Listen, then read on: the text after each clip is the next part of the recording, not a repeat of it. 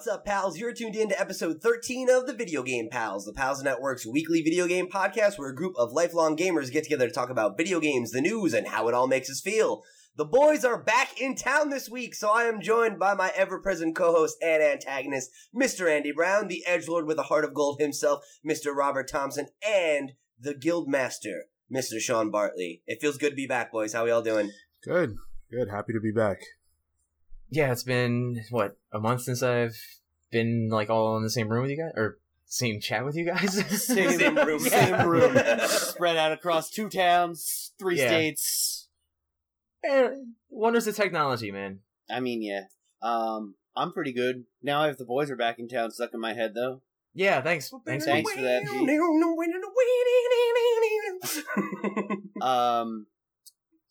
You ever see that one tweet? It's kind of fucked up how there's a million love songs and only one song about the boys being back in town. It's a good point, man. There aren't a lot of songs about just hanging out with your bros, but there is also the jam. I forget the name of the song, but it's that 80s song where it's I'm hanging out with the boys. It's yeah.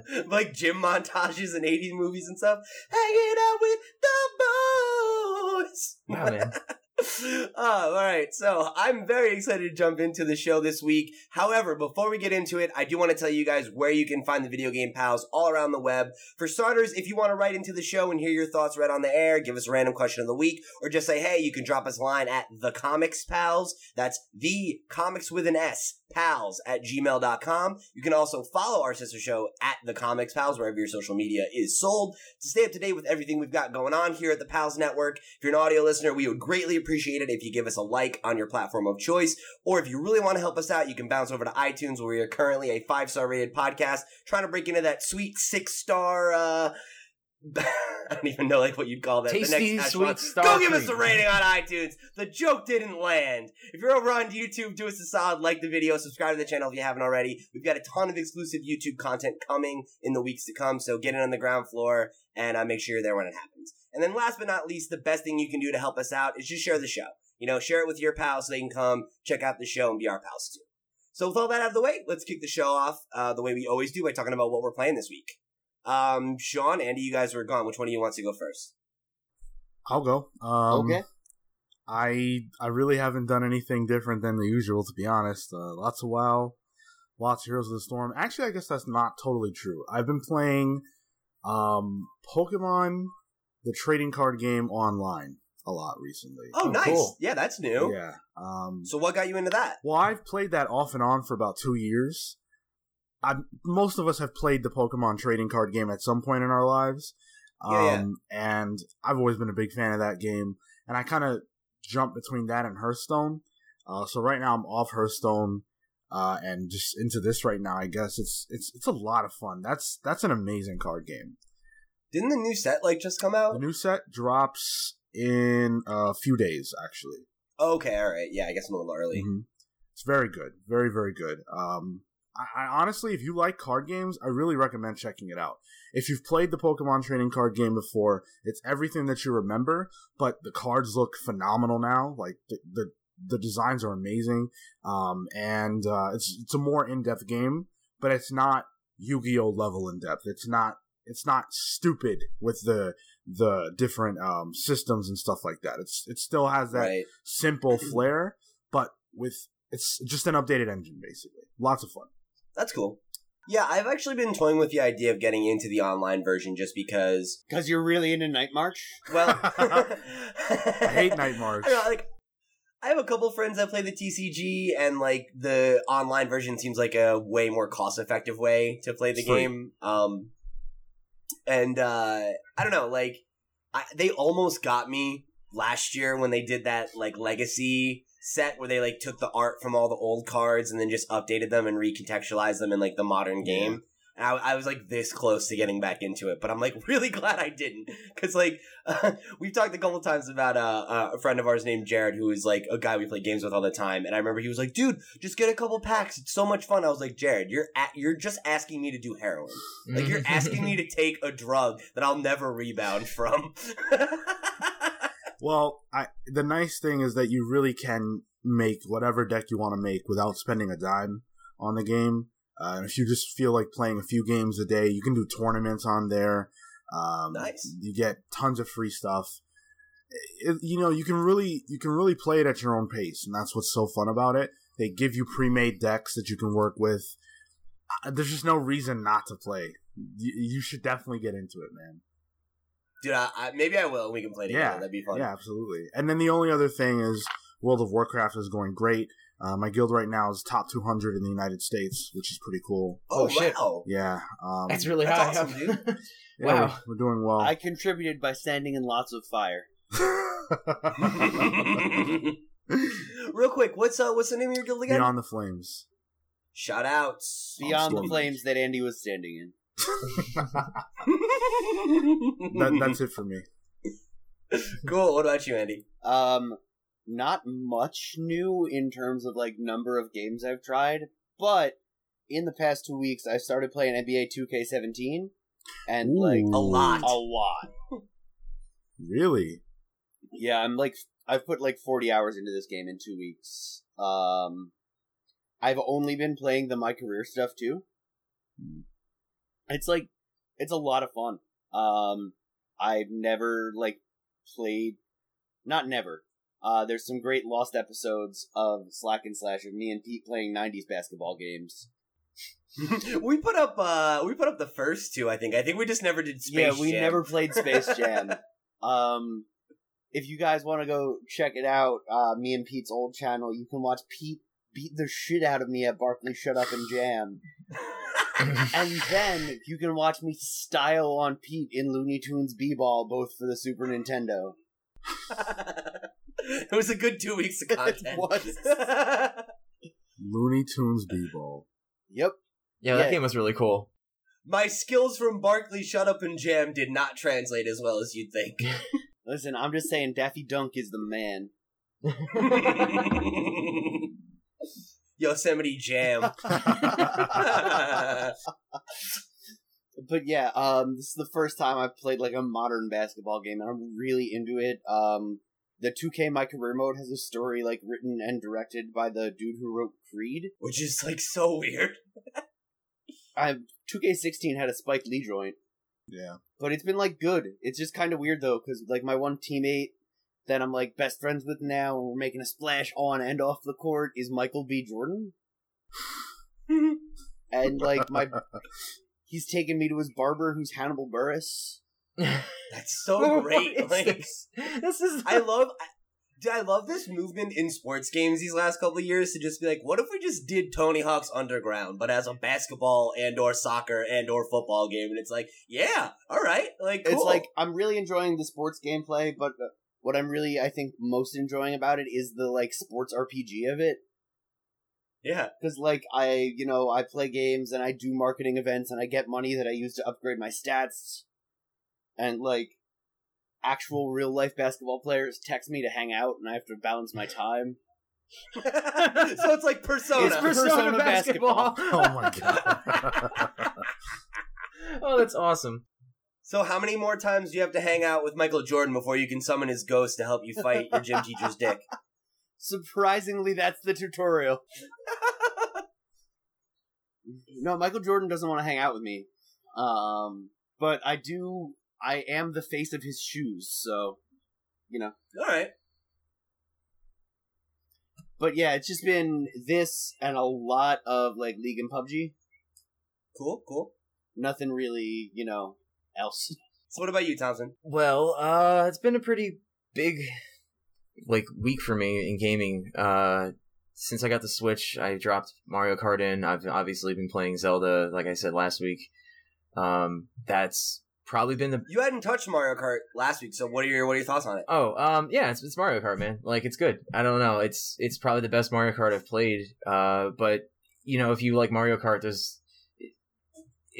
I don't know how else to say it. It's Mario Kart, you know what I mean? There's not much to say about it. I do think this is definitively the best one for sure. Yeah, it's great. I got what I expected. But Zelda's been the gem for me this entire time. I've probably put I've ran that damn battery out 8 times already. So I get to 1% and I just pause, put the power off. I'm okay, fine, fuck, I guess I can't play this game anymore. So that's been great. Beat my first Divine Beast. I'm kicking ass in that game. I reinstalled Crusader Kings 2 for a while. That was a good 10 hours at a time, just like on and off. I decided to get really esoteric and use the rule designer. I picked a small Russian province and created the Trump family there. And I've been slowly consolidating power inside of Russia, fighting Lithuanians. It's been a weird game. I've lied and cheated my way to the very top. In like the year 1000-ish. So that's pretty fun. You guys might remember Battlefleet Gothic. I got back into that again for a hot minute. There was... Oh yeah, you and 6 other people still Oh, playing? hey, wait, 273, baby. Come on, it was good. I actually got a game like within minutes. So that Must have been... Oh, because it was that sale recently, right? Yeah. Good. Like, 273 is basically 6 in terms of like online player base. Yeah, but I mean, you know, like it's fucking great, and every time there's a sale, I get to jump on, so that's cool. Also, I got into Rainbow Six Siege because that was $15 for like the starter edition, and that game is really fun because that game is the best-selling game of the year. Really, it's actually Yeah. really fun. I used to play the free weekends, but I didn't really get into it too hard. You know, I had like 15 hours in just free weekends alone, but Was it more than PUBG? more fun than PUBG. It's fun in a different way. Like you do have to survive and all that, but the rounds are really quick, and there's attackers and defenders. Everyone has their own kit and their own like class ability, and there's like 20 on each side. So it has like that MOBA kind of feel, not like where you're actually having lanes and all that, but the idea of like characters and stuff, you know, like RPG kind of elements are in there. So it's got a real quick champions vibe. Yeah, that kind of shit. But also PUBG, been playing the shit out of that. So I think that's everything. There's probably more. I don't know. There's always probably more. I usually jump in and out of like random things. Cool. What about you, Petey Pop? For me, it's, kind of similar deal as I was last week. Still making my way through the Crash Bandicoot Insanity Collection, which we'll talk a little bit about today in the news. And then I jumped back into Zelda in a pretty big way when Thompson got his Switch and re-inspired me to get back into it. I'm probably about 50% of the way through the first Crash and 25% of the way through Crash 2. As for Zelda, I've been doing a lot of like side stuff, like I have been, because every time I go to do main story shit, I just get caught up in like, oh, there's a tower I haven't climbed yet. Oh, there's another shrine. Oh, there's a thing here. So I'm finally going and taking on my first Divine Beast. And I'm at the part where I'm at the Zora domain. Yeah. And I'm trying to like fight that Lionel and get those shock arrows. And it's just like I haven't figured out the rhythm of how to not let him catch me and murder me right away. You know, So- what I did was I just snuck around and grabbed the arrows and walked the hell out. Maybe that's the move. They're all in the trees. You can get about like 30 from trees alone. And they I don't suggested... even have to fight him. No, they suggested getting 20, but dude, you only need, in theory, 4. If you do every shot perfectly, you only need to hit 4 things. Huh. So All right. 20 is like an overestimation. Just keep that in mind. You can also buy them. Yeah, they're like far away now. I don't want to like leave. So yeah, I mean, I'm thinking I'm probably gonna get through that first Divine Beast tonight. I have no idea how many more hours I have left with Zelda. Probably 80 or so, because I played it for like 20, but I know I haven't even scratched the surface. There's so much of the map I haven't even touched yet. But it's, it's absolutely one of my Game of the Year contenders. I'm glad to be back into it. I also picked up Splatoon 2 this week. Haven't got a chance to play it though, because I bought it on release day. That night I went to a concert, and then yesterday I was at my girlfriend's house and fell asleep before I was able to play it. So I'm hoping I'm going to get a chance to jump into it tonight. And I'll probably have some first impressions for you guys next week. So keep it tuned. Awesome. So that's gonna wrap it up for what we're playing this week. But before we move on into the news, it's time for the random question of the week. Ooh, I've been playing with like the timbre of that at like different times, like trying to like just keep it fresh. You know, I don't want it to be boring.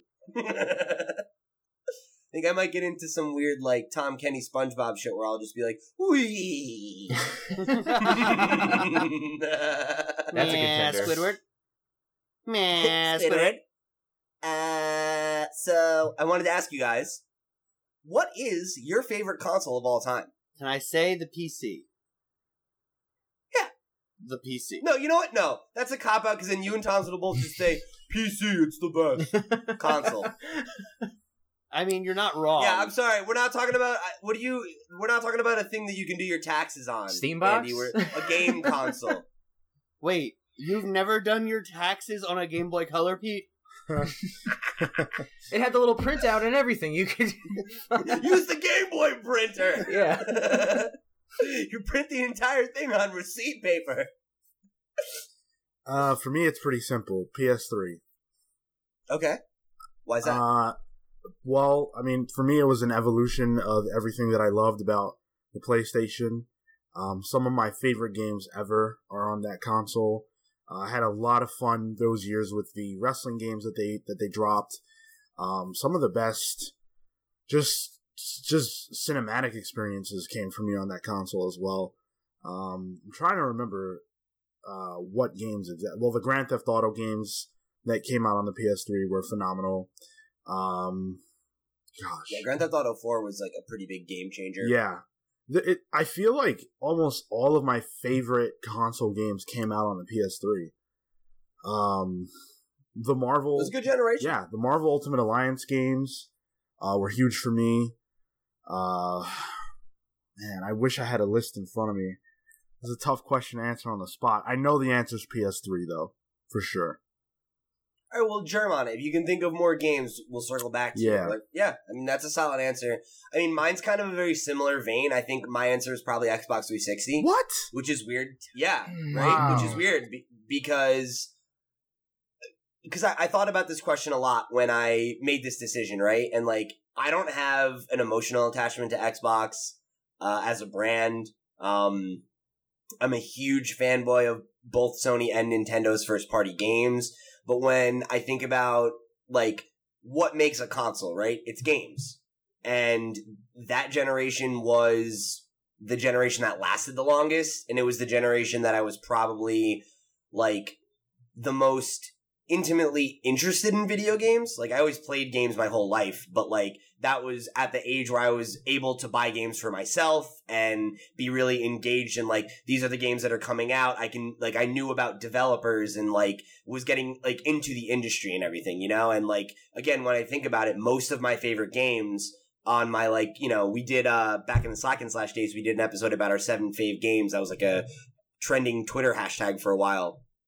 And most of them are from that generation, and the Xbox is where I played them. You know, I didn't get a PS3 until the very end of that life cycle, and while there are a few PS3 games I really love, Xbox 360 was where all my friends played, it was cheaper, and I was poor. So I couldn't afford a PS3 when I was in high school, and I had a 360. My parents weren't going to buy me a $700 PS3. They would buy me a $500 Xbox Elite, though. And all my friends had Halo, all my friends were already on that ecosystem, so I adopted it. And, like, when I think about it, you know, some of my best gaming experiences, like Mass Effect, Dragon Age, Dishonored, you know, Skyrim, like, there's so many seminal games I played on the Xbox 360.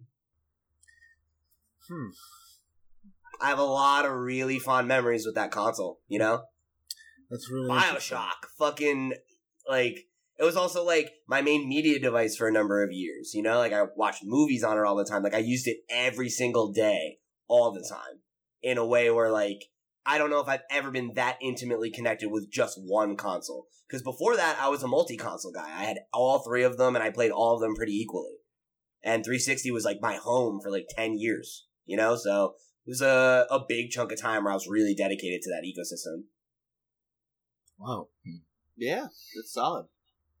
So jumping off both of those, I want to say the 360 also for the same reasons, but my 360 died every year and I got really pissed off at it. So I went through like 6 of them and like 2 were donated to me, and I have literally got a stack of them, and every one that's defeated like goes underneath the pile, you know? So like the top one that's working is on top. And so I never had to do that with another console, and I intimately despise something about these systems because they just break all the time, you know? Something always weird would happen. Burned you. Yeah, well, you know, but like I had a lot of great games though, like the same things you were saying, you know, like BioShock and all those other ones, and so. But then I'm a lot more torn to like the PlayStation side, because I'm a Sony guy, you know. So it's like I mean, so am I. but I had like less great top 10 games, you know, on the Sony side, but I still liked my PlayStation and stuff more, probably because I got burned by the Xbox. So I really don't know which one to pick, you know, because like I hate. I mean, didn't you Didn't you have a PS3 first? Yeah, I had it like and the then day it came out. broke? It broke to the day 1 year after I got it. Yeah, and then you got a 360, and that broke. Every year. Yeah, And it was never Until you got your a red PS3 ring. fixed. It was not even once a red ring. It was just Wow. something stupid happened every time. yeah. I remember your like disc thing. I remember there was that one thing where your disc thing got offset, Yeah. and the laser was fucked up, and it like wore a groove in the Yeah. bottom of your I disc. put a disc in and it like it was GTA 4 it did it too, actually. The Yeah. greatest thing was I was like, I'm gonna get GTA 4 and I got that thing working. So fun little fact, to put the damn thing in, have to clean up room because it was like ridiculously large. No one told me it was that large. Fuck, clean out half the games I didn't want to get rid of. Throw the disc in and it cut the disc in half basically. And I was Wait, like, that was my what? experience with GTA 4 for the first time. Failure, complete miserable failure. I I've did never get it heard eventually that working. story. Oh, it's terrible. See, I had terrible. All right, so wait. yeah. I know you're very traumatized. No. But what is your favorite? I really don't know because it's between these two. I can't pick. It's bad. I'm gonna jump in while you decide, Thompson. yeah. And I'm gonna throw it back. My favorite console of all time is the Super Nintendo Entertainment System. Cool. Respect. It was like the first console I ever spent any real time with. Like my uncle had one, and it was just like those were the video games I played. And then as I got a little older, I started doing like emulators and stuff on my PC. And Super Nintendo emulation was the one that was cracked. I like tried to play, Link to the Past and Ocarina of Time. And like Nintendo 64 emulation is still garbage. Sure is. So, like, I got into, Link to the Past, Chrono Trigger, Mario RPG, all those like, formative experiences in my video game career or Super Nintendo games. Like, I don't know, if you ask me to name my 3 favorite genres, I'd probably kick it back to things that, like, started for me at the Super Nintendo. Like, JRPGs, I don't think it's a stretch to say that's probably the best console for them. It's like there's an argument to be made there, but I feel like most people would agree with that. Yeah. It's like, it's not a super hot take. It's like there's gonna be one guy who's gonna be like, "Fuck you, it's the PlayStation 1." You'll be like, "Yeah, all right." I mean, if you try to argue PlayStation 1, I'll be like, man, you should be arguing PlayStation 2 here. Come on. Fuck, where was it going? Oh, like, I love the JRPGs. I love the beat-em-ups. And I love, like, old-school platformers with that perfect Mario difficulty curve, I mean, yeah, it's like that's such an easy console to love, right? I mean, we talked about the Super Nintendo Mini announcement. It was like, man, all 21 of these games are some of the best games ever made. And Star Fox 2, which nobody's ever played. Right, and is also not good because I played it. Oh, did you? Is it not good? You can there's ROM dumps of it that are like done, and it's not great. Like, I understand why they didn't put it out. But all right. Change my answer. PlayStation 2. It's got Metal Gear Solid 3 on it. It does have Metal Gear Solid 3 on it. All right. More of a Jack and Daxter guy let's go myself, but PS2. all right. Perfect. Great choice. All right, so that's going to wrap it up for our random question of the week. If you guys want to send in your own random questions, remember, you can send us an email at thecomicspals@gmail.com. That's thecomics with an S, pals@gmail.com. And we will read it on the air. And you can save me a little bit of effort in putting the show together. So please, write in. All right, so I guess that means it's time for... The news, we talking about the news, we talking about the news. All right, so we've got 6 items on the news week this... You caught that? We've got 6 items on the news list this week. So if you guys tuned in last week, you heard me and Thompson's thoughts on Netflix's Castlevania show. If you haven't, please go check it out. And our biggest complaint for the show was that we wanted more. And it appears that we will be getting that more sooner than we thought. So the show's writer / co-producer, Warren Ellis, took to his Tumblr blog last Thursday to inform fans, quote, Castlevania will be back in 2018 with 8 new episodes. Since people have been asking, pass it on. And then after that he wrote, I'm the writer and co-producer, which I would hope people know, but if not, yeah, so Castlevania is back in 2018 with a double-length season, which flies directly in the face of what we thought in terms of length. Called it. Dude, I said no. it's You said you thought it were going to be a 12-episode series with 3 different blocks. No, altogether it's going to be 12 episodes. So it's either going to be... Yeah, it's exactly what I was saying. I don't know, man. I don't We got think the it's gonna first end third. here.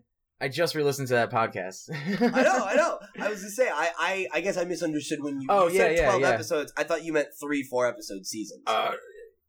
No. Yeah, I don't know. I don't think it'll end here. I think we'll get a third season. Oh, we're gonna get more. Yeah. We're gonna get more. It's gonna be. It's too successful, I think, already. Yeah, I mean, it's got some good groundswell. Yeah, so we really liked it. You can go hear our thoughts about it in our review episode, or you already heard them if you tuned in last week. But I did want to toss it over to Andy real quick, because I know he watched it and missed out on the review. Do you want to just quickly share your thoughts on the show? I thought it was good. I wanted more of it. It definitely felt like less like a show and more like a movie.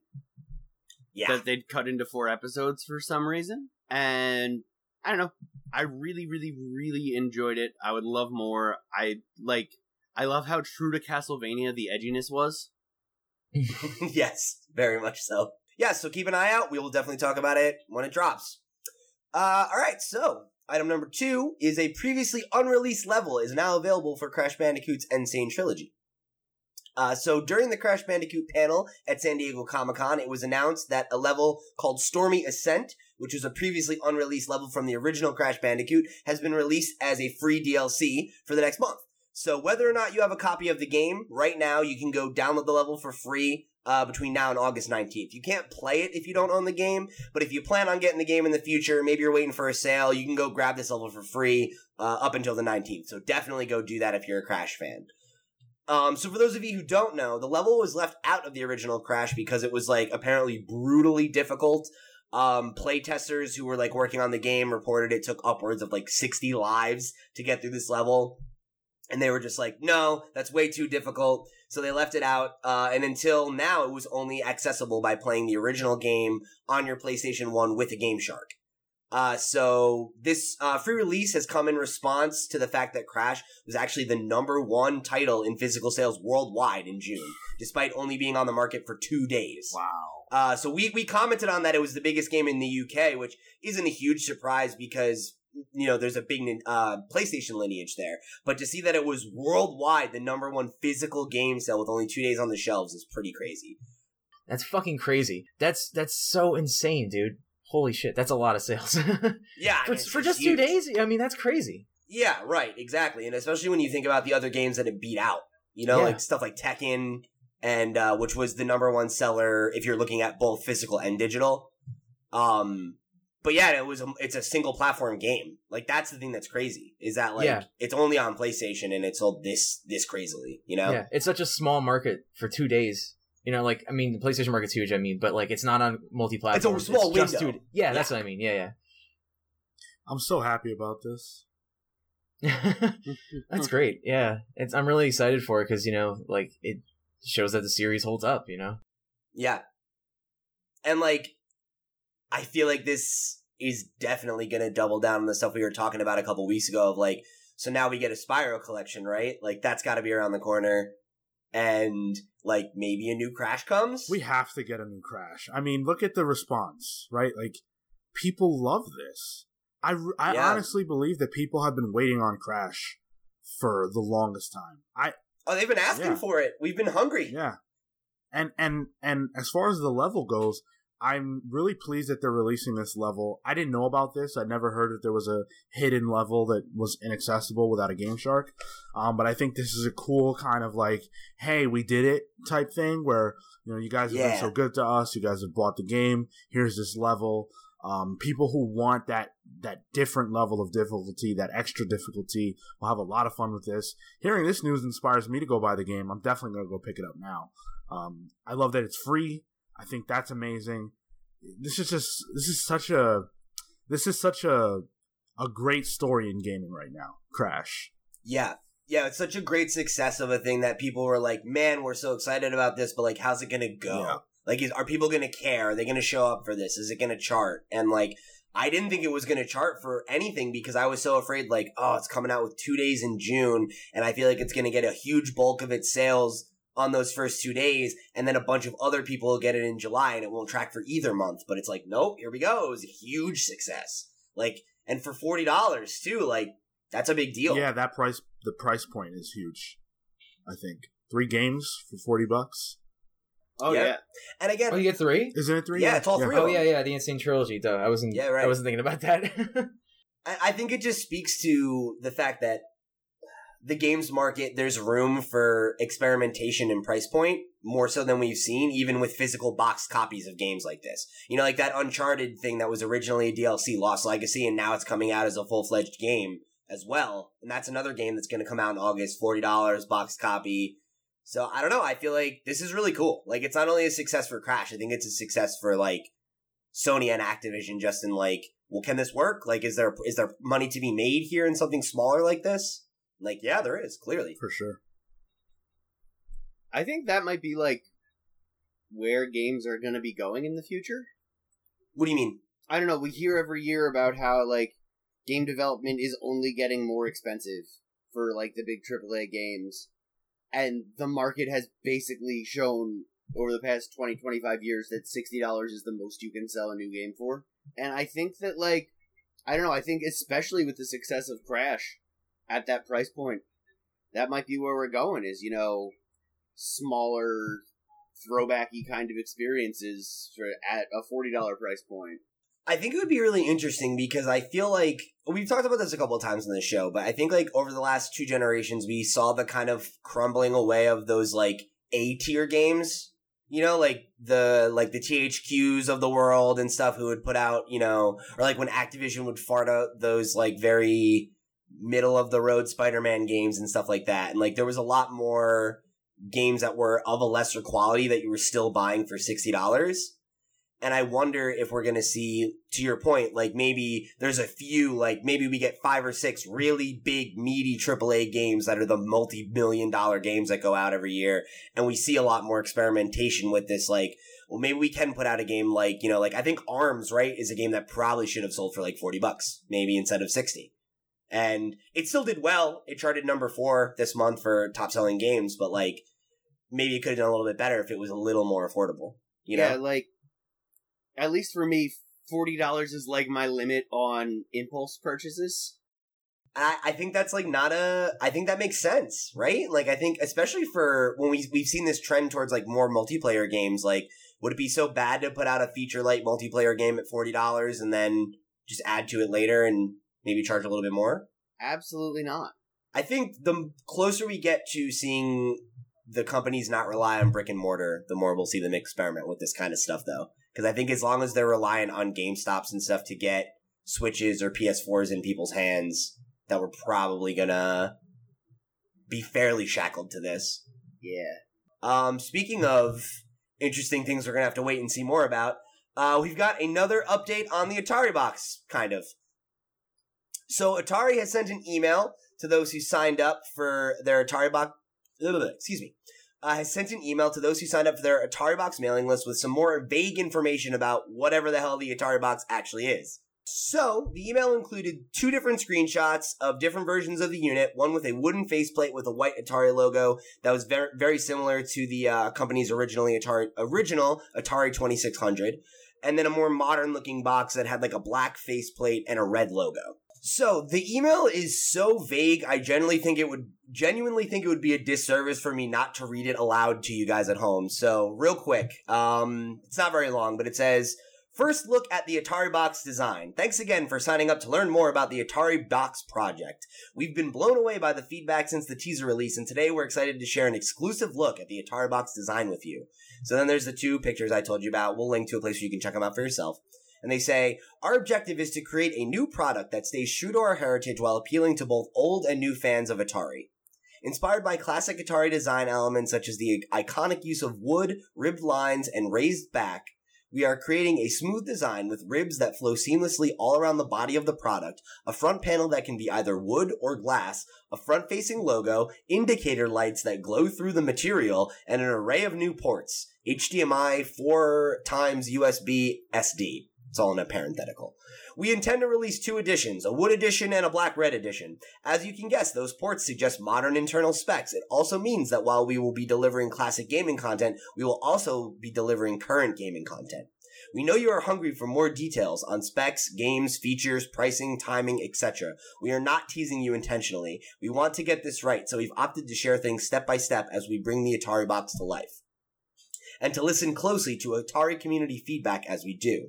There are a lot of milestones, challenges, and decision points in front of us in the months ahead. We'll be giving you a lot more information and status updates as we progress, and we are thrilled to have you along for the ride. Hope you like where we are taking this. We'll be in touch soon. The Atari Box project team. P.S. Please let us know what you think via our social channels, and also please like, follow, blah, blah, blah. Okay, so I'll tell you what I think. What do you mean you don't want to tease us? This is a tease. You sent me a picture and said a bunch of totally vague shit. The fuck? We're dedicated to doing something that's new, but that's also old. We're dedicated to putting out old content, but also new content. I know it suggests modern what the fuck? Did this mean anything to you guys? No. Seeing the picture is cool, but you could guess everything they said by looking at it. And you don't need a descriptive email explaining, like, you could see the ports. Yeah, you're right. I can see the ports. Like, I get it, but it didn't tell me anything. So I love they're like, oh, there's 4 USB ports. It's like, oh. I know. I know. I like how they say, like, yeah, I mean, the wood thing I think is cool as shit, because, like, I do agree. It looks cool. It's definitely a nice unit. But they had to, like, make a point of every little thing about it, like the raised back. Like, what the? That's not. I don't care, about they're that. They're like, oh, the lights blink through the front panel. Yeah. It's like, who the fuck cares? Like, doesn't technology do that now, like, all the time? Yeah, it's like I can also see that in the picture. Like, exactly. Yeah. So they didn't say anything other than, like, what it looks like, and that's fine, I guess. But they really should tell us something else about it. Like, what is it supposed to even be? Other than new and old, that could be anything, I don't know. It has the one thing I wanted out of a new Atari. Wood paneling. Yeah, me too. It has that. So that's, that's great. But that's all we know. To be honest, I really don't have any thoughts. I'm still at a loss about what this is and what to expect, and I just don't. The message is muddled. I don't know what. I don't know. It just seems so weird. Like, it was weird enough that they're like, we're making a new console. It's like, why would you tell us this early in the game? Right. Like, they're, like, teasing it out like it's this big thing, and, like, it's not. It's not going to be a big deal. It can't be. It can't be. There's no way they have the R&D required to make this thing something that's going to, like, compete with the real consoles in the market. So, like, what even the fuck is this? And, like, if you're not going to tell us what it is, just shut up and don't tell us anything. Yeah, I think it would have been prudent to wait and hit us with some really, really cool game announcements, stuff that really gets the blood boiling, because saying, oh, we have a console, okay, there's lots of consoles. It's like, yeah, I have 3, so why should I care about yours? Yeah, and I'm pretty settled in with the ones that I have. So if you're going to charge me $500 for a console, I need to know why I should be excited now. And I have no idea why I should be excited. So I'm not really looking to be critical, but I'm also not looking to be excited either. It's kind of a nothing announcement until something really materializes, and that's probably a ways off. Right, and that, I think, is the problem, is, like, because, like, here's the thing, right? Like, I think we all agree the images they showed, like, this looks cool, right? Like, it's a cool little unit, the way it looks physically as a box. How cool would it have been if there was actually a good announcement behind that and you're like, oh, all right, maybe they're doing, but, like, instead it's just like, this is a joke. You sent me a screenshot of a thing with no context about what it is, and you're bragging that it has USB and an HDMI port. Big fucking deal. Yeah, it better have an HDMI port. How the fuck am I hooking it up to anything otherwise? It's like, you don't have a controller to show me. You're telling me it's going to have new games on it, but I have no idea what the specs are. You're like, oh yeah, it has modern components. Shit, it has modern components. You're making it in 2017. I also don't know if Atari's aware that the Switch came out this year, so, like, that seems kind of vague to throw this idea, like, hey, look, a box for your home. Remember when we did that years ago? We started this. We can keep doing it. Yeah, but, like, we're moving past that now. We're actually, with the release of the Switch, it's even, like, why would you try to release a competitor to that? And not for nothing, but, like, the Scorpio got announced and the PS4 Pro's been out, and, like, we're talking about shit like that, and then Atari says, we got a box with USBs on it. So, like, I don't know what they're trying to get at. It's weird, It looks beautiful, but why do you, like, you could have photoshopped that, If this is, like, some long April Fool's joke, I don't know what's going on. Like, it's weird as hell. Atari just teases it for a whole year, and then next year on April, they're like, JK, losers! Yeah. They're like, actually, it was a 2600 the whole time. 2600 mini, we're out. Yeah. Oh, yeah. No, I don't know, man. So we are subscribed to this email thread. We will read them to you as they come, because even if this is a nothing announcement, I am so morbidly curious in what the fuck this thing actually is. Yeah. We're either watching like a slow Titanic sink or something really cool, you know? Yeah, and either way, it's going to be a fun ride. So keep it tuned. We will tell you more about the Atari box as it comes. So, item number 4 on the list is, I'm personally the most excited to get into this one. I got some things to say to Mr. Andy Brown here. But Telltale Games has announced the second season for The Wolf Among Us. Woo! And Batman. Yeah. Yeah, it's like we haven't been waiting for that one for 3 years, so it's a little bit less exciting. However, we got more on that in a minute. And then also have confirmed the 4th and final season of The Walking Dead. So, basically, I mean, like, arguably their 3 biggest franchises, so pretty cool stuff here. So as a part of their summer 2017 update video, Telltale finally responded to fans' pleas for a sequel to The Wolf Among Us after 3 long years. We're gonna reconnect with Bigby and Snow in the world of Fables, and according to the video, we've only gotta wait until 2018. So, Andy, as the other biggest Wolf Among Us guy here, we've been waiting for this for a long time. Oh yeah, I'm hyped. I don't know if it needed to happen, but I wanted it to. Like, yep, that first season ends on such like a good note for that story, and there's like, because it's a prequel, Fables is still there if you want more. Yeah, and it's cleanly wrapped up in a way where like there is like there's a lot of fan speculation about the ending, but there's also like you can pretty definitively read it as the end of that story. Yeah, it's just like, it's so good as a, just like the perfect noir ending, you know? Yeah. And we were talking about this a while ago. Didn't you express some concerns that you're like a little afraid that they might just fuck it up? Like it might come out and just not be as good, and then that kind of changes how you feel about the original? Absolutely. And it's like, it's dumb to have that fear, because, like, no matter what happens, the original's still the original. They're not going to go back and change it. But at the same time, it's like, I don't know, I don't want it to come out and be bad, you know? Yeah, I mean, like, because we're invested in it, and it's so good as it is. Like, it is such a perfect game that it's like, you don't need more. Yep. And, like, I want more. I'm very excited for more. But there is always that risk that it doesn't live up to the exceedingly high standard it set itself. Yeah, I would rather not get a season 2 than get a bad season. Yeah, I agree. However, I think the fact that they waited 3 years, I feel like they must be confident going into it, that they have like something to say, you know? Man, I hope you're right. Man, I hope I'm right too. Did either of you guys play Wolf Among Us? Nah. I beat it, but I don't remember a lot of it because it was like I beat it within 2 days. You know, I blew through that game and I loved it, but I don't remember a lot of the grit of it. You know, like I remember the characters and major things, but you know, it's like it's a massive experience to try to blow through in 2 days, and I was rushed to beat a bunch of games that week or something. I don't know why. I was just like, I had like a bunch of shit, and I was like, I'm just gonna beat this one game. So yeah, I loved it though. I'm really excited for this. Good. Well, yeah, if you guys haven't checked that out at home, definitely get it. Sean, it's a game you should check out. I think you'd really like it. It's not long. And actually, just not a news item, but just a thing related to this. If you guys haven't played any of these games and you want to go back and grab them, Humble Bundle right now has the Humble Telltale Bundle. And you can pick up like pretty much every Telltale game for very, very cheap. Including Batman? I think the first season of Batman's in the last tier now, yeah. Right, Andy? Do you know? I don't know. I will check right now, though. Yeah, take a look, and I'll get into the next bit here. So while I would definitely think Wolf Among Us 2 is obviously the headline-stealing bit of news here, we also, like I said, got some information about the next seasons of both Batman and The Walking Dead. So the first episode of Batman: The Enemy Within launches in just 2 short weeks on August 8th, which is awesome. Can't wait to jump back into that.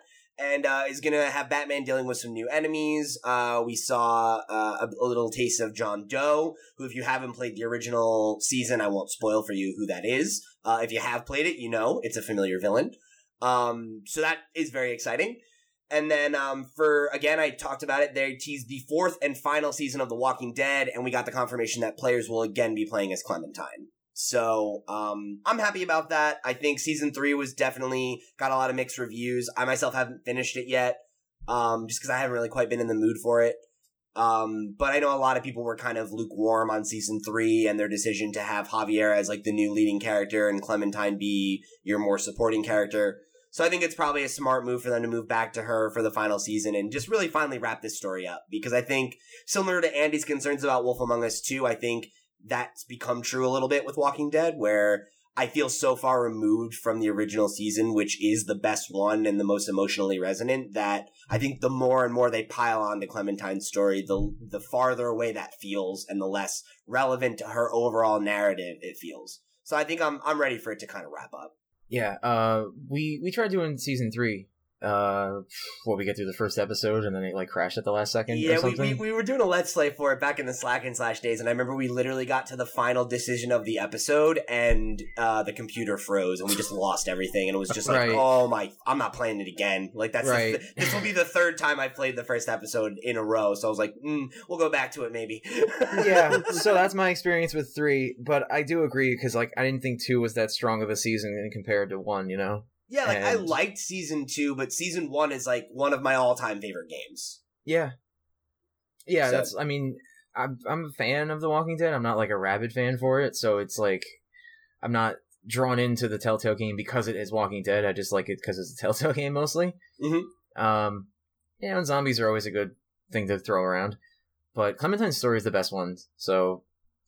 maybe I'll go back and play 3 if 4 starts, coming out with some good reviews. I know that's like a long ways off, but Well, it's not that. It's next year, so yeah, not There's too a far. lot of shit coming out though. I don't know if I'll get to it. Yeah, I hear you. And then like I said, August 8th for Batman, right around the corner. I'm very excited for that. I think I'm the only one who played it, but it was really good. I think the first episode was very by the books, and I think the whole season like got a bad rap for that. Like a lot of people, I think, kind of jumped out. But from season 2 to from episode 2 to 5, it was great. Like they took a lot of risks with the Batman mythos. They told a very different Batman story than I've ever heard. And just did a lot of things that were unexpected with the lore and with the characters and the things that they were able to play with. They did a very Telltale take on it. So definitely check that shit out. Did either of you guys see what the deal is with the Telltale bundle? Oh yeah, I looked at it. Batman is in the $15 tier. There you go. Pay What You Want tier is really good. It's got the first 2 seasons of Sam and Max and the 2 puzzle agent games, which are both like way more old school than anything Telltale does now in terms of like They're point and clicks, Yeah, not like adventure games. they're point and click adventures, not like cinematic talk 'em ups. Yeah. But you said the final tier has Batman. Does it also have Walking Dead and stuff? No, Walking Dead is in the average tier. Okay, so you can get all their games basically in this bundle, though, all the big ones. Not Wolf Among Us right now. There's more games to come on Tuesday, and Wolf Among Us will probably be there. Yeah, by the time this posts, all those games will be identified, and I would imagine Wolf Among Us will be there from after this announcement. So keep your eyes tuned there. If you haven't played any of these games, $15 is a great deal to grab all these games. They're usually like $25 a season, and this is a lot of content. So if you've missed out on any of these Telltale experiences, go grab them. All right, so moving on into some Nintendo news. It seems like Nintendo Switch has finally found the thing that people can really rag on it for, which is Nintendo Switch's voice app is launched, and it's even worse than we expected that it would be. So the app is currently only working with Splatoon 2, but fans have had over a week to get inside and familiarize themselves with some of the baffling choices that Nintendo has made when developing the app. For starters, the app's voice chat feature can only be used while playing a game. So using Splatoon 2 as an example, you would have to join an online lounge with anyone you want to be in a chat with before you can get in a voice chat. So if like we were all in a lounge, we're waiting for Thompson, we can't have him in the chat and be like, what are you doing? Hurry up. Like, get in the game. Nope. Like, he's already got to be in the lobby before we can all talk. So that's dumb. Game audio still comes from your Switch or television, while voice chat comes directly from your phone, making it impossible to hear everything at a balanced level at once. So you're going to have headphones in to listen to people talking, and then also have your game volume trying to compete over that. What? Ridiculous. However, the most glaring issue, though, is that literally any disruption, meaning shutting off your screen, allowing your phone to go into sleep mode, receiving a phone call, checking a notification for like a text, social media, any other app, will disconnect your call. Now, you can reconnect to your call when you're done, as long as the session is still available, but if you're playing a game, the match ends, everyone goes back to the lobby, you might not be able to get back in. So this effectively kneecaps any and all multitasking on your phone while the app is in use. And again, you can't even turn the screen off. So you have to have your phone open and on and draining power to be using this. Meanwhile, similar apps like Discord, which you could download and use on your phone, can run in the background just fine. You can have music playing over it and whatever. It's totally fine. So this makes no fucking sense. Like, zero. Yeah. I wonder if Nintendo looks at the market and looks at what other kinds of things are available that are similar before they launch stuff like this. I don't understand it. Like, when we talked about the Splatoon 2 online play, I had a similar reaction where it's like, I'm just dumbfounded by the level of just they're just deaf. They don't have any idea what's acceptable in the market anymore. That's totally unacceptable. Who would want to do? That's a frustrating experience. I could understand it if it was 2002 and somehow they were offering something like this. It's like, hey, well, this is the best that there is right now. Today, though, there's no reason to use that. Nope. Yeah, like, especially when there are, like, more viable third-party alternatives. It's way easier for you to set up a Discord chat with the people that you like to play Splatoon with and just jump in with them. Absolutely. Blizzard had a similar issue where they tried Blizzard Voice and it was horrible compared to Mumble or TeamSpeak or whatever. I don't understand why these companies either just don't try it at all because third parties are doing it better, or adopt those strategies. Why would you, like, I don't get it. I don't know why they didn't just, like, partner with Discord or something, you know? Yeah. Like, and make, like, a Nintendo Switch, like there's parental settings or something so that you can't have any of the shit that they're afraid of or whatever, you know? Like, fine, sure. You want to have this super family-friendly thing, like, I get that. That's part of your business. But this makes no sense. Like, this is so cumbersome. And again, it like, if this is supposed to be to protect kids or whatever, so now you're saying that these kids have to download an app, have their phone on all the time, draining battery and data maybe, you know, and like all this shit. And it's like there's all these hoops that children have to figure out and jump through. It's like, what the fuck? Like, who does this benefit? I really don't know. Personally, man, I don't see the point in, like, asking a consumer to buy a device and then say, but wait, also pick up your phone and do this thing. Like, that really actually just infuriates me because, like, you may have a phone that can do it and all that, but you bought the device for this kind of reason. Like, the fact that they already, they want to add voice chat and all that, and you got to hook up your phone to it, I think is the biggest piece of shit I've ever heard. Like, that's crazy. Like, even if this did work and you didn't have the negatives, like keeping it on and, you know, draining battery, data, all those other things, I still think it's ridiculous that they want you to use your phone to voice chat, because the damn thing should be able to voice chat. Yeah, it's like literally every other console that's been released since the original Xbox has this ability. This is not like he was saying, 2002 or whatever. This is not like insane technology, you know? Well, I think the issue that I see is, like, Nintendo doesn't have the infrastructure for something like this. Maybe they like, don't. I don't know. Like, you look at their last two consoles, they don't have online infrastructure. Like, obviously Nintendo doesn't have a significant portion of people in their R&D department that work on online like interface. Like, this is what your experience is like online. These are what the competitors are doing. This is what people are looking for. We need to give them that. They don't seem to have it. And I guess, I don't know why they don't outsource it to someone better or whatever, but they just don't. And when you think about it, a lot of the, like, right, like, Xbox was the major innovator in this. and Sony has way more R&D and like they have Western people working on their consoles when they make them. So like I wonder if Nintendo just doesn't have the people and they didn't go and get people who have done this before. Like they just were like, yeah, we're going to set up a new in-house Nintendo people to figure it out. We'll figure out our own solution instead of just, to Sean's point, emulating what's already working.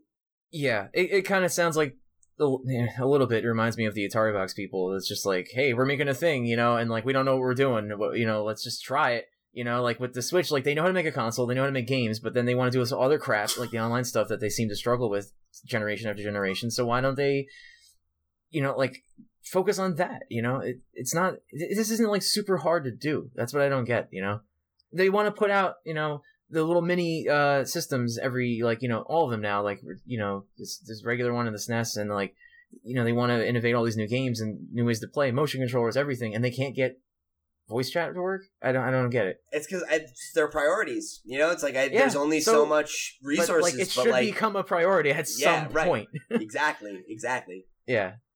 Dude, the thing that I don't get why they didn't just like hire somebody away from someone else. You know, like why don't you get one of the, like, you know, that happens all the time where they're like, oh, we needed to build this thing, so we hired the guy who invented Xbox Live, or we went and grabbed somebody from Sony's team, and just get somebody to lead a new team and hire the right people and fucking figure it out, you know? Maybe they just were confident. I don't know.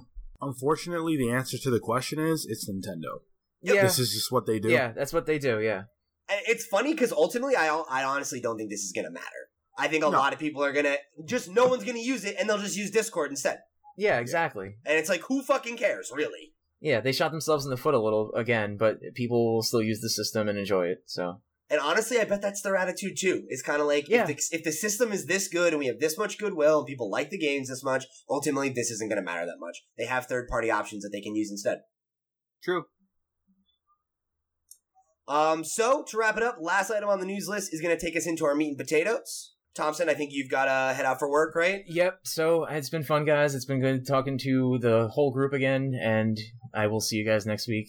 And you know, wish me luck. Work sucks. See you next week, bud. Hang tough. All right. Peace, guys. Help those people see them movies. All right. So Nintendo trademark seems to suggest that a Nintendo 64 Classic Edition is inbound. So on July 28th, Nintendo filed 4 graphical trademarks with the European Union Intellectual Property Office, each one of which is a simple piece of black and white line art, which is like kind of a 2D graphical representation of either a Nintendo console or controller. Why this is exciting is because one of these is clearly the N64 controller. And the other 2 controller trademarks that were filed were discovered by NeoGAF user Roasty, are images that we've already seen, art of both the NES and SNES controller that have been used to represent Nintendo's Classics line of retro mini consoles. So that seems to point to the fact that an N64 Mini is on the way. And again, it's always important to take this kind of filing with a grain of salt because companies do this all the time. A great example of Nintendo has taken out trademarks for the predicted third name in a Pokemon series for the last 2 years and not done them. You know, like they had Pokemon Gray, they had, whatever, and they didn't do anything with it. So companies do this all the time, right? Just to protect intellectual property or in case they want to do it in the future. And then adding to that skepticism is also the fact that the 4th visual trademark was for the Nintendo Switch, which obviously has nothing to do with their Classics line. So this could be something totally different. It could be them future-proofing for an N64 Classic. But if you go and take a look at the images we've linked to in the description down below, it's very clear that this is supposed to be that, whether or not they actually have plans to do it moving forward, right? So before we get into the main topic, what do you guys think about this? Like, do you have any interest in an N64 Classic? I know we were all really jazzed on the Super Nintendo one, but would you be as excited for an N64 Classic? I still have my N64. I still have the ability to play it. So, it's not really. I also don't have... The best memories I have of that console are with games that wouldn't be released on this. So, no, not really. Okay. We'll talk a little bit more of that in a minute, but yeah, Andy, what about you? I'm in the same boat. I don't still have my N64, but like, the games I remember fondly from N64 have all been sort of iterated on better. So, like, if I wanted to play Mario Kart, I'm not going to play Mario Kart 64, I'm going to play Mario Kart 8. If I want to play Smash, I'm not going to play Smash 64, I'm going to play Smash 4. Sure. Yeah, I think that's definitely, and also there's the issue of, like, are they gonna have 4 controllers packed into it and stuff? Or are you gonna have to buy 4 controllers for this thing? Who knows? There's a lot of, like, issues with that, and I don't know. I'm not unexcited for it. Unexcited isn't a word, but... But you're not, like, hyped for it like you were with the Super Nintendo. Yeah, like, I'm not gonna try and get it the way I am with the Super Nintendo. Like, if it comes out and if it's great, that's cool, but it's not for me, I don't think. Yeah, I get that. I think I'm kind of in a similar boat. You know, it's like, I love these mini consoles. I think they're really cool. They're very nostalgic. And I wish I had the NES Classic just because I think they're cool little devices. But ultimately, I would much rather just have these games on my Switch. You know, I'd rather have the virtual console come and let me pick up the games I want to play there. You know? Yep. All right, so that's going to wrap it up for the news this week and take us into our meat and potatoes this week, which is, I just kind of wanted to ask you guys, like, what are the games that we think are going to be in this lineup? You know, like, realistically, you know, because I think, like, to Sean's point, right, like, there's some games that I think are really beloved when you think of best games on the N64 that probably won't make the cut.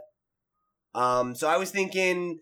The SNES Mini had 21 games, and the NES Classic had 30, so I'm thinking, like, maybe we try to shoot for, like, a top 10, top 15?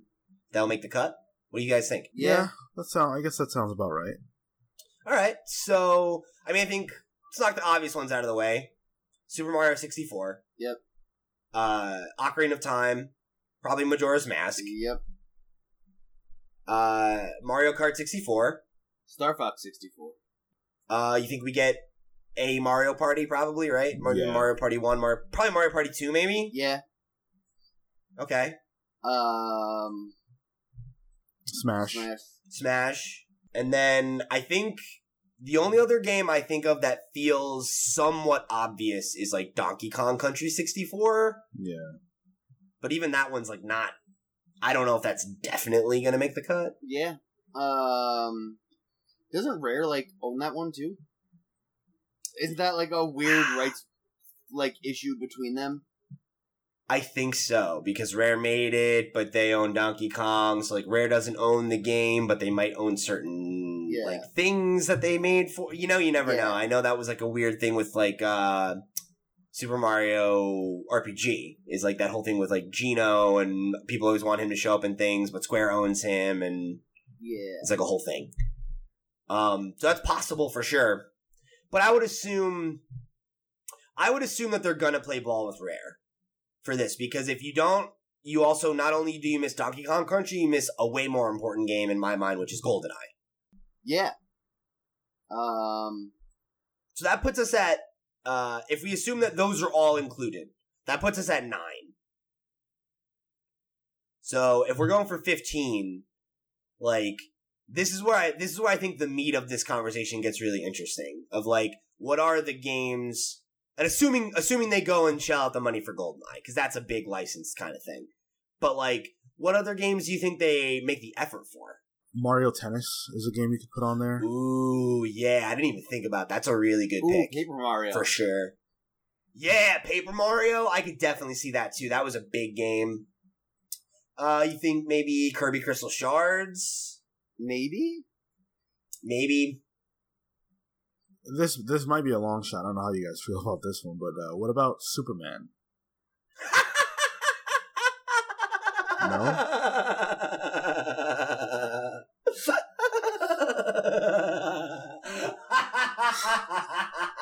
Sean, I think you killed Pete.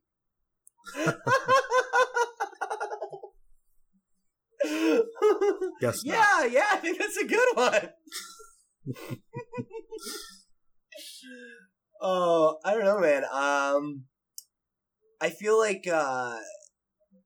Kirby and Yoshi's Story are the two that I'm like, their first party games that I'm kind of like, maybe they skip those. What do you think about Pokemon? You think we get Pokemon Stadium or Pokemon Snap?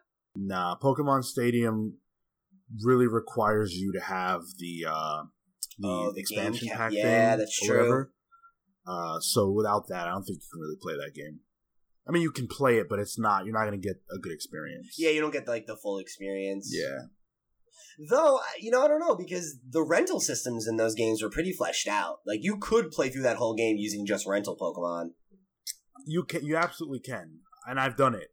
But nothing compares to the experiences of taking my own cartridge, slotting it in, and playing. Would they do it? I think they may. But the fact that not to say you cannot have that experience. Yeah. Because there are some people who do have those cartridges still. But anyone who's new that doesn't have access to those, it's just not the same. They're missing out on a core part of the experience. Yeah. That was the real appeal. So, like, what about this, though? And this is a super, like, long shot thing, but how cool would it be if they did include it and they included a Pokemon Red or Blue ROM in it instead of having that thing where you can... Because remember there was that place where you could plug it in and you could literally just play the game on your N64?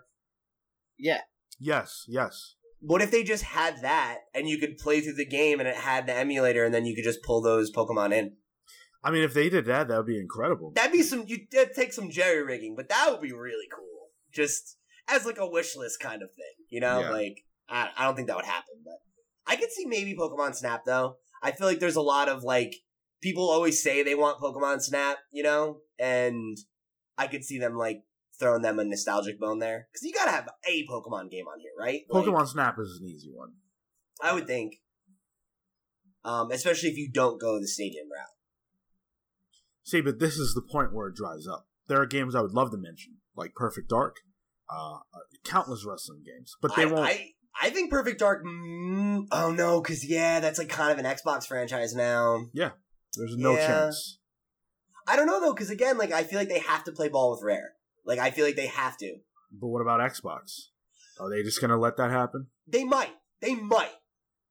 I don't think it's as impossible as we might think, because if you remember, when there was that whole thing of people were like, oh, we want Banjo-Kazooie and Smash, and Phil Spencer was like, we'd let it happen. Yeah, putting one character in a game is, I think, different than saying we're gonna let you make money directly off of a property that we own. I think you're right. And that sucks too, because it not only does that cut out Perfect Dark, it cuts out Banjo-Kazooie, which is another seminal N64 franchise. Yeah. I don't know. But yeah, you're right. That is kind of where the well gets a little drier, and there's like, you have to think of like the more obscure games, like, and I don't think we might not see some of them, like maybe something like Pilot Wings, you know, which is like, it was a big launch game. Maybe like something like I don't know, like Cool Borders or something like or what was it? Was it Cool Borders or was it Snowboard Kids? Like Snowboarders 1080 or something like that. That was another, or Avalanche 1080 was one. Is that a different? Yeah, but there's like Cool Borders too. Diddy Kong Racing. That's another Rare one. Oh, you're right. Rare made it, but they own the characters, so... And do they put 2 kart games on there? Because there's already Mario Kart. There you go. It's like, this is what I was saying, is like, the first ones, you're like, yeah, it's easy, but then you're like, what are the last couple? Like, what are the last ones they sneak in there? Ken Griffey Jr. Baseball. He made that one too, right? Alone? Yeah. Yeah, just Ken Griffey by himself in his garage. Ken Griffey and John Madden should really, like, pool their resources. No, they do 2 different things, man. There's too much competition there. I feel like it's a game we won't see, but like I know you were just like beating around it too. I think like that era of wrestling games, like the WCW 2000 or whatever that came out, like WrestleMania 2000. Yeah, and No Mercy. No Mercy was the WCW one, right? No, the WCW one was WCW NWO Revenge. Okay, right, yeah. All 3 of those, though, were like, those were like the last great arcadey wrestling games. And those are the 3, yeah. People remember those games so fondly. Absolutely. There's a hardcore community for No Mercy modding. Really? Yeah. I didn't know that. That's really funny. Every mainstream wrestler is in No Mercy now. No shit. Unbelievable. Yeah. That's really cool. Yep.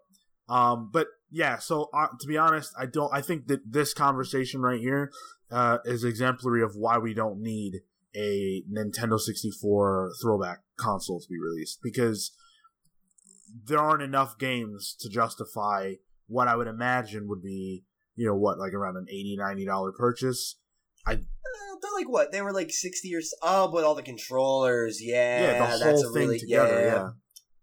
Yeah, that's a good point. It's a really good point. Some other games that I'm like forgetting about that are coming to my mind, like there's F-Zero X, Jet Force Gemini, Wave Race 64, Turok. That'd be a good one. The Sub-Zero platformer. Oh my god! No, how dare Definitely you? not. Oh, Bomberman 64. That was a good one. There's some other games you can fill out that lineup with, but I think you're right, Sean. I don't think it's as easy to find a pack of games that like hold up as well as the ones on the NES or the Super Nintendo. I mean, you look at the NES list, what would you take off? All of those games are like core games that you need to play for the SNES. If anything, we can think of like 4 or 5 more. Right, Andy had mentioned a few when we talked about it that were like, these games could easily be on here. And for me, this is like, this isn't the same. There are games, we mentioned games that I don't even know need to be on there. You're padding at that point. Yeah, you're fishing. You're like, oh, what are the last couple that we can get in there? Yeah. And that's the thing is, I think the truth of it too is like Andy said it at the top. It's like a lot of the really memorable games are 4-player games, and like, are you going to buy 4 controllers for this thing? Are they going to package 4 controllers for this thing? Like, is it worth $100 to play a bunch of games I can emulate on my Wii? Like, probably not. Probably not. But we'll see. I'm interested to see how it comes out, because I'm not going to lie, of any of these, this is the one I'm the most nostalgic for, because this was like the one we grew up with. So if it is a decent pack of games and it is that cute little tiny NES and everything, I could see myself biting down on that if the package is right, if it's not too expensive, if I can find one. I don't know. Because especially to Andy's point too, it's a fucking bitch to emulate N64 games. So, like, it would be real nice to be able to do some N64 Let's Plays with a console that has an HDMI cable, and I can actually use an N64 controller, Yeah, I think that's probably the main selling point, not for casual players, but for people like us who emulate games and would love to have these gameplay experiences, but for the most part, it's not going to be particularly good. I emulate the wrestling games these days, not because I can't play them on the N64, but because it's just kind of easier. Sure. I can't play my N64 anymore. I don't even have a TV that works with it. All my TVs don't do SD anymore. Right. So it's like I have problem. 2 N64s and I can't fucking play any of my games, Yeah. So offering it on that level makes sense for people like us. I just don't know what the real draw is especially for casual gamers. I think Andy hit the nail on the head. All of these games have been done better on later consoles. And I don't think the same is exactly true for the SNES, especially because playing those games from that era, it's not the same, because the graphics, you want those graphics. You want those 8-bit graphics, you want that music. Those gameplay experiences are perfect. They're more polished. They don't need to be updated. The N64 came out at a time where the gameplay wasn't as good because they were trying new things. It was very experimental. We've talked about some of the like wonky gameplay mechanics of those early like PlayStation games, Nintendo 64 games that, they're great games, but they definitely have some gameplay stuff that's like, this could have been better, and has been done better. So why would I want to play a game that's not as good when I could play the perfect version now? For nostalgia's sake, I don't know. That's not enough for me personally. I think there's something to that, because like I really do, it's just not the same, right? It isn't the same as the Super Nintendo. And like, I know you guys were a little more lukewarm on the NES Classic than I was, because like, I really like a lot of those games. But I think you're right that like, those are experiences that are like pinnacle, sprite-based, that era of gameplay, like it's the cream of the crop. And these games are the awkward, wobbly, like baby deer steps into 3D. And Yeah, they're great for nostalgia. I think this is, again, like, this appeals way more to a casual player. I think, like, this appeals to, like, a 30-year-old dude who played the N64 in college and really remembers loving playing Mario Kart and stuff, and maybe wants to play him with his kids or go play with his brother on Christmas Day or whatever. And I think that's great for those people. I don't know that it speaks as much to people like us. Yeah. Especially when you're hoping that these games are going to be on your Switch sooner or later. Yeah, absolutely. So that being said, I'm just going to wrap it up for this meat and potatoes, I think. And, we'll talk more about the N64 Classic if it's real, and when we hear more about it. But, thank you guys for joining us here on episode 13 of the Video Game Pals. As I said at the top, if you guys want to connect with us on social media, you can follow our sister show at The Comics Pals. Anywhere your social media is sold, you can drop us an email at thecomicspals@gmail.com. That's the comics with an S, pals@gmail.com. Talk to us about any of the news items we listed today. Send us your random questions of the week, buy or sells, any of that stuff. Or if you just want to recommend a game, say, hey, whatever, we'd love to hear from you. And beyond that, I had a frog in my throat at a very inopportune moment. And beyond that, you can catch us on episode 14 of the Video Game Pals. We will see you guys next week. Take care, guys. Bye, everybody.